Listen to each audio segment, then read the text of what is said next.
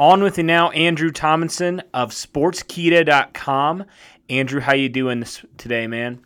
I'm doing well. How are you, Cody?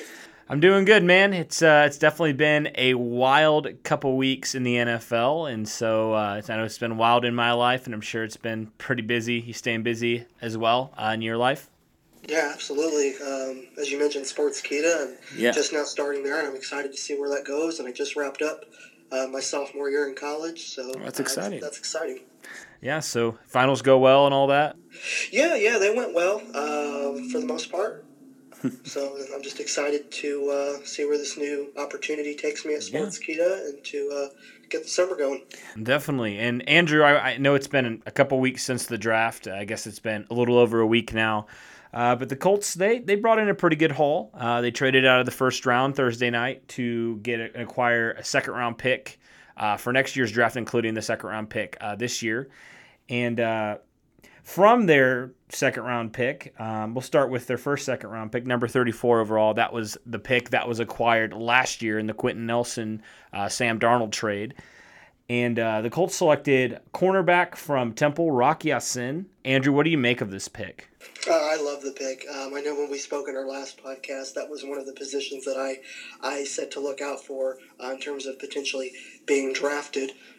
With Rock Ya-Sin, he's a very physical man-to-man corner that is not afraid to get up close and personal with opposing receivers, quite literally.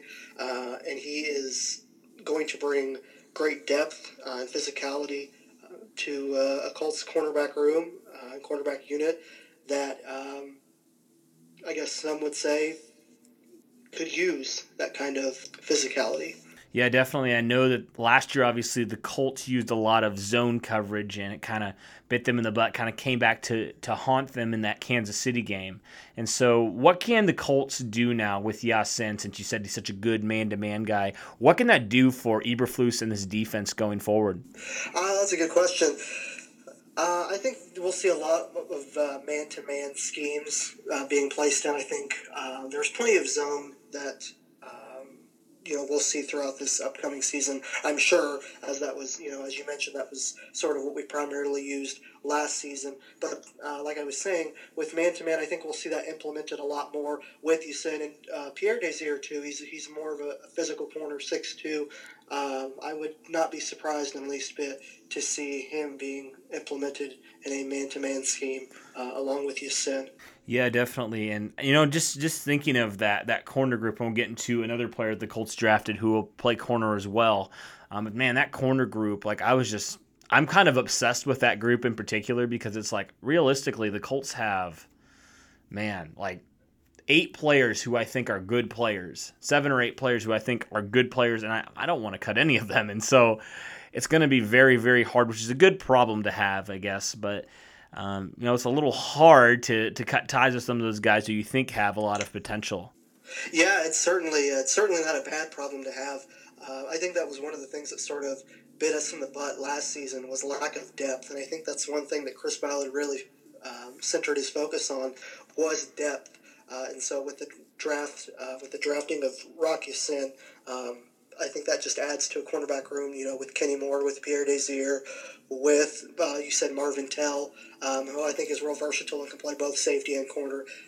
It's a great selection with Marvin Tell, and I think he's going to, much similar to Rock Ya-Sin, bring great depth and physicality to an already stacked cornerback room. Yeah, definitely. What do you make of Tell? I mean, I don't know a whole lot about this guy. I know, obviously, he went to USC. He's very versatile. He played safety, and I think from what I've heard, he didn't have a great senior season, which could be a big reason why he fell to the 5th round. But he had a pretty good junior season. So do you think this pick is more so on maybe his performance his junior year or overall just potential as a player going forward? I think it has to do with more so his performance during his junior year. Mm-hmm. I know Chris Ballard is a big believer in I guess you could call it second chances. I suppose that doesn't really maybe fit this particular point. But with Marvin Tell, as you mentioned, he's very versatile. And like I said earlier, with depth, I think that was another big reason for taking Tell. Is just because, like I said earlier last season, that came back to haunt us.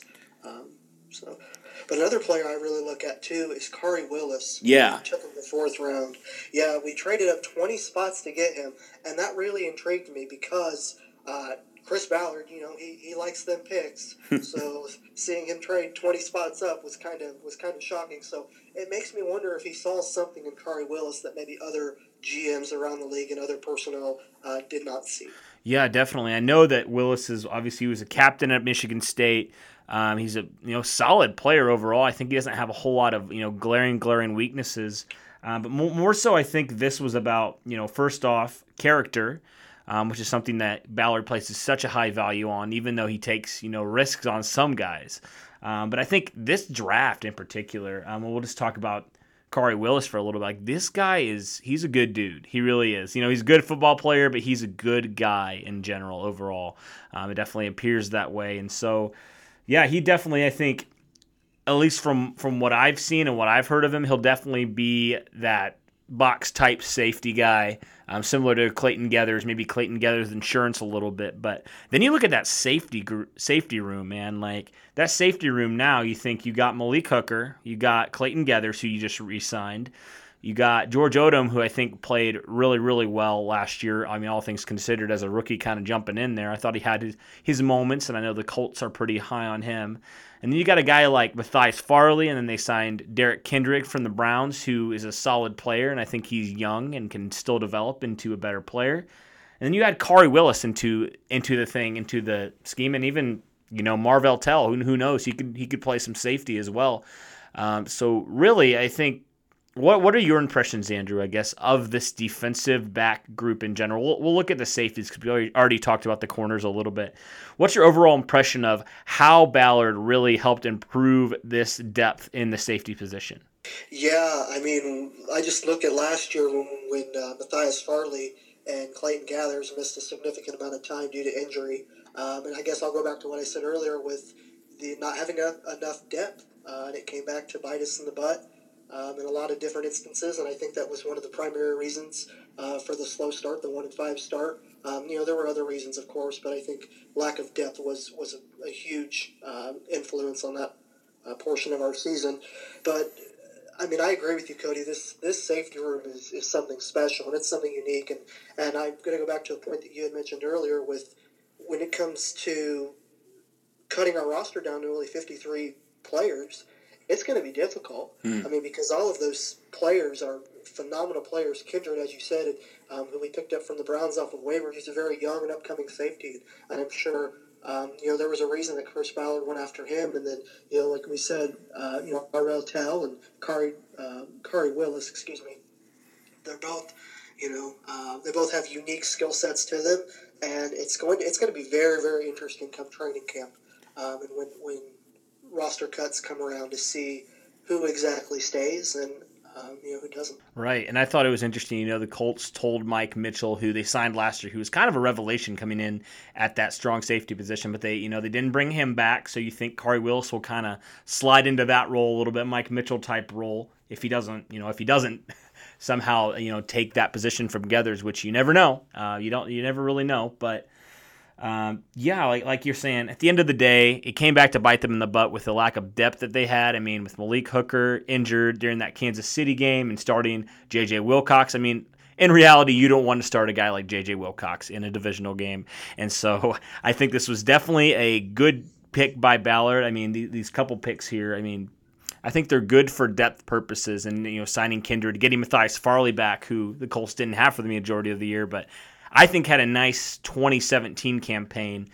I think the Colts, man, they got a lot of depth first and foremost, and they got a lot of talent in that secondary. And so it'll be interesting to see, like you said, when that 53-man roster has to come together, who's staying and who's going. Because I always go back to what Ballard said when he was talking about, that you have good depth and that your team is in a good place when you're cutting players that are good players and they're being instantly signed by other teams. And I think this is the first year maybe that we'll see that from the Colts, where they have to cut ties with some players. Unfortunately, it's kind of the name of the business, the name of the game here. But you'll see them sign with other players or other teams, I should say, and do good. And I think that's a sign truly that the Colts have a very well-rounded roster overall. Yeah, and it says, it also shows that we're trending in the right direction. Right. as Ballard said, and he's, people, other GMs, other professionals, other personnel staff on different teams and different organizations may follow suit.